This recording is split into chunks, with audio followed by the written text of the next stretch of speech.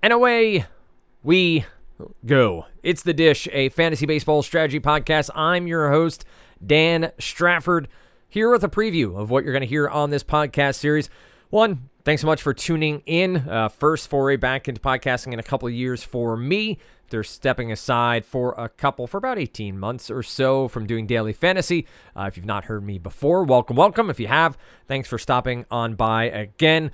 On this podcast, you're going to hear from analysts and professional fantasy baseball players on their approach for the 2022 fantasy baseball season. We'll talk about strategy specifically to nail your drafts and auctions, of course, game selection, what platforms to play on, and just overall approach to these games we like to play. Hopefully, you'll enjoy it. You'll get something out of it. Nothing too long, nothing too serious here on the podcast, but I do want to emphasize, if you have something you want to hear, an analyst you want to hear from, or a topic that you want to cover, feel free to tweet at me, at Dan Strafford, and you can find me on Twitter pretty much way more often than I should be. So appreciate you checking this out, and I hope you enjoy all the episodes. Let us know in the comments. Make sure to subscribe, like, all of those things you know how to do, and share with your friends.